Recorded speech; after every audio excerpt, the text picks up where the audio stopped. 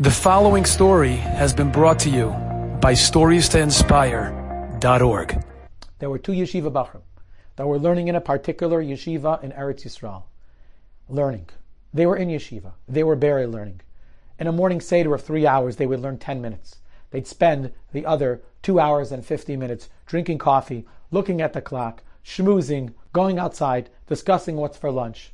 They couldn't get it together. They didn't have the cheshek, they didn't have the drive, they didn't have the desire to sit down and learn. And even if they did, they didn't have the energy and the focus to be able to really try to learn consecutively without interruption. And this went on for a period of times, and the boys were getting older and their yeshiva days were slipping away. And neither of them felt good about one another. And all of a sudden, one boy changed his trajectory.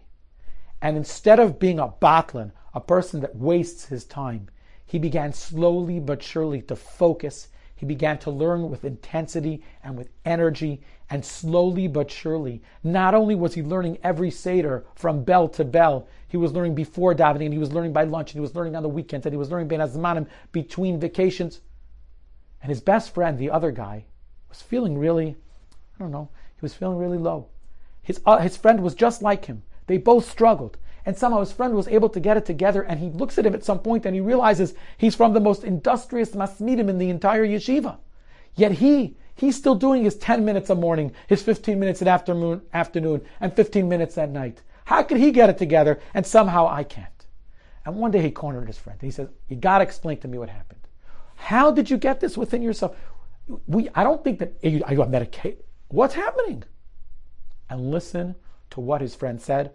Open your heart and open your mind. You have to hear this. He says, "I'm going to be honest with you. Elul's man came, the beginning of Chodesh Elul. And it wasn't such a great Zman. And I'd hoped that because it was Elul, I'd be learning better, I'd be davening better, I'd be focusing, I'd be retaining, I'd have hasmada and industriousness. But sadly, nothing was happening. And I came into Rosh Hashanah, and I was so depressed. And I made up that there's a lot of things I could ask Hashem for this Rosh Hashanah. There's health, and there's peace, and there's security, and there's learning, and a relationship with Hashem, all kinds of amazing things," he says. "However, you should know, I made up that I'm going to dedicate Aseret Yemei Tshuva. That means to say the 2 days of Rosh Hashanah, the 7 days before Yom Kippur, and Yom Kippur, and I will only daven for one thing, and that is Hatzlacha in learning. Success in Torah, success in steiging and growing in Hasmada and industriousness." He says, it came Rosh Hashanah.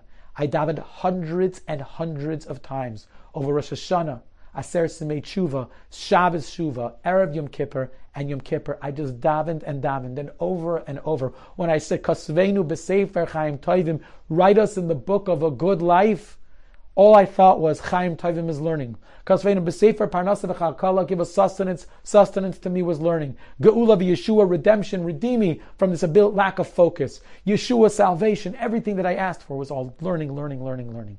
He says, and the strangest thing happened.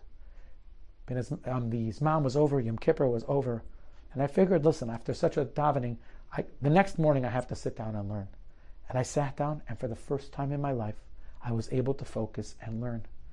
And it wasn't for long, but it was longer than usual. And it was ben hazmanim. It was vacation when I don't usually learn at all. And slowly but surely, I kept it up. And at first I was like, it's all psychological because this is what I was davening with. But I realized it wasn't so hard, and it was getting more geschmack, and it was getting more amazing.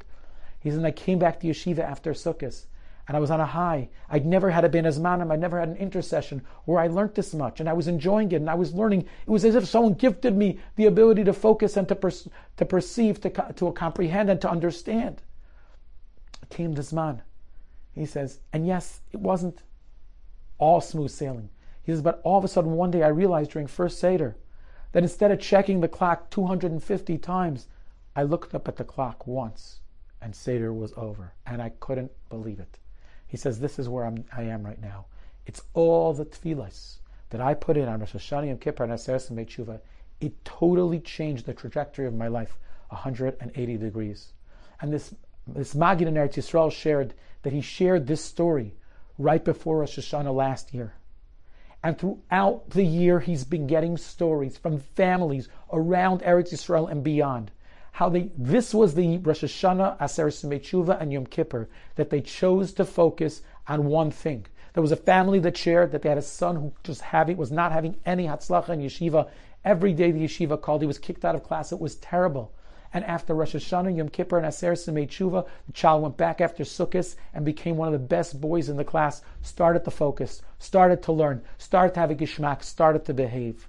And I think this is something so important. We began, and we said we need to light a fire, we need to melt the cold hearts that we have. Each and every person that's listening to this, present company included, needs to find something we're going to daven for this Rosh Hashanah, Yom Kippur. Of course, we have to daven for a lot of different things, but something that we're going to be relentless about.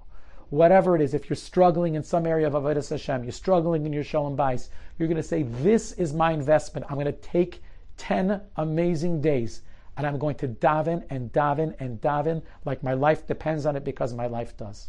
And Be'ezer Hashem, if we take this to heart, and say, this is going to be the year. This is going to be the Rosh Hashanah, the Aser Simei Tshuva, that's going to change the trajectory of my life. I need so many things, but I'm going to focus on one particular area. I'll daven for the peripheral things, but this is where I'm just going to be relentless. I'm going to pound, and I'm going to pound, and I'm going to pound. Who knows the incredible Yeshua and salvation that each and every one of us could have. It could be literally off the charts, and Mitzvah Shem, it could be life transforming. Enjoyed this story?